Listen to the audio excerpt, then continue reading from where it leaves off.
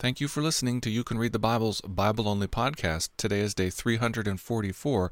We're reading 1 Corinthians chapters 12 through 14 today. Your reader is Marianne Sia. 1 Corinthians chapter 12. Now concerning spiritual gifts, brothers, I do not want you to be uninformed. You know that when you were pagans, you were led astray to mute idols, however you were led. Therefore I want you to understand that no one speaking in the Spirit of God ever says, Jesus is accursed, and no one can say Jesus is Lord except in the Holy Spirit. Now there are varieties of gifts, but the same Spirit. And there are varieties of service, but the same Lord. And there are varieties of activities, but it is the same God who empowers them all and everyone. To each is given the manifestation of the Spirit for the common good. For to one is given through the Spirit the utterance of wisdom, and to another the utterance of knowledge according to the same Spirit. To another faith by the same Spirit. To another gifts of healing by the one Spirit. To another the work of miracles. To another prophecy. To another the ability to distinguish between spirits. To another various kinds of tongues. To another the interpretation of tongues. All these are empowered by one and the same Spirit, who apportions to each one individually as he wills. For just as the body is one and has many members, and all the members of the body, though many, are one body, so it is with Christ. For in one Spirit we were all baptized into one body, Jews or Greeks, slaves or free, and all were made to drink of one Spirit. For the body does not consist of one member, but of many. If the foot should say, because I am not a hand, I do not belong to the body, that would not make it any less a part of the body. And if the ear should say, because I am not an eye, I do not belong to the body, that would not make it any less a part of the body. If the whole body were an eye, where would be the sense of hearing? If the whole body were an ear, where would be the sense of smell? But as it is, God arranged the members in the body, each one of them as he chose. If all were a single member, where would the body be? As it is, there are many parts, yet one body. The eye cannot say to the hand, I have no need of you, nor again the head to the feet, I have no need of you. On the contrary, the parts of the body that seem to be weaker are indispensable, and on those parts of the body that we think less honorable, we bestow the greater honor, and our unpresentable parts are treated with greater modesty, which our more presentable parts do not require. But God has so composed the body, giving greater honor to the part that lacked it, that there may be no division in the body, but that the members may have the same care for one another. If one member suffers, all suffer together. If one member is honored, all rejoice together. Now you are the body of Christ and individually members of it. And God has appointed in the church first apostles, second prophets, third preachers, then miracles, then gifts of healing, helping, administrating, and various kinds of tongues. Are all apostles? Are all prophets? Are all teachers? Do all work miracles? Do all possess gifts of healing? Do all speak with tongues? Do all interpret? But earnestly desire the higher gifts, and I will show you a still more excellent way. 1 Corinthians chapter 13. If I speak in the tongues of men and of angels, but have not love, I am a noisy gong or a clanging cymbal. And if I have prophetic powers, and understand all mysteries and all knowledge, and if I have all faith, so as to remove mountains, but have not love, I am nothing. If I give away all I have, and if I deliver up my body to be burned, but have not loved, I gain nothing. Love is patient and kind. Love does not envy or boast. It is not arrogant or rude. It does not insist on its own way. It is not irritable or resentful. It does not rejoice at wrongdoing, but rejoices with the truth. Love bears all things, believes all things, hopes all things, endures all things. Love never ends.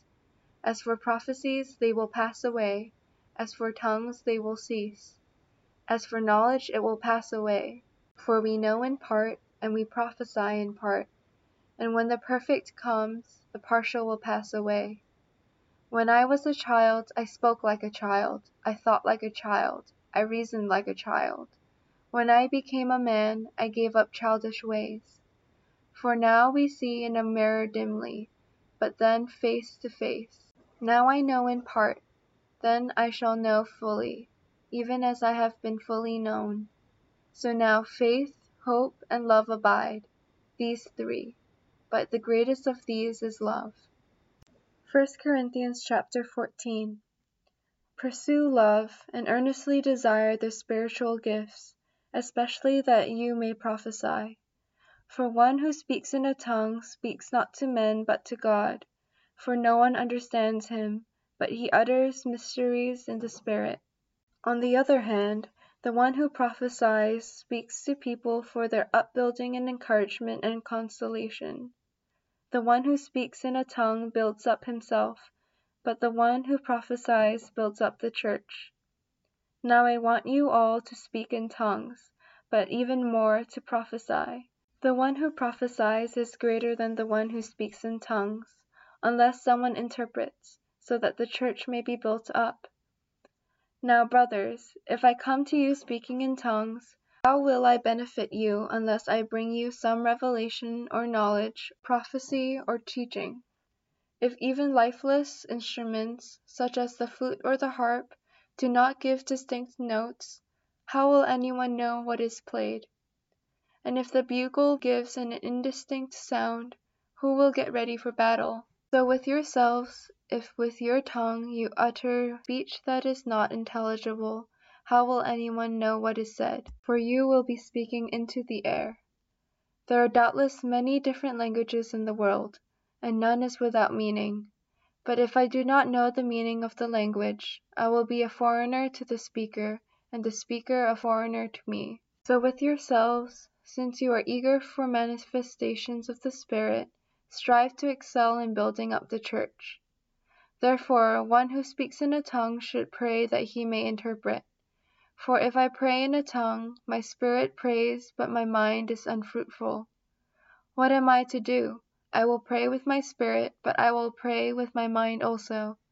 I will sing praise with my spirit, but I will sing with my mind also. Otherwise, if you give thanks with your spirit, how can anyone in the position of an outsider say Amen to your thanksgiving when he does not know what you are saying? For you may be giving thanks well enough, but the other person is not being built up. I thank God that I speak in tongues more than all of you. Nevertheless, in church I would rather speak 5 words with my mind in order to instruct others than 10,000 words in a tongue. Brothers, do not be children in your thinking. Be infants in evil, but in your thinking be mature.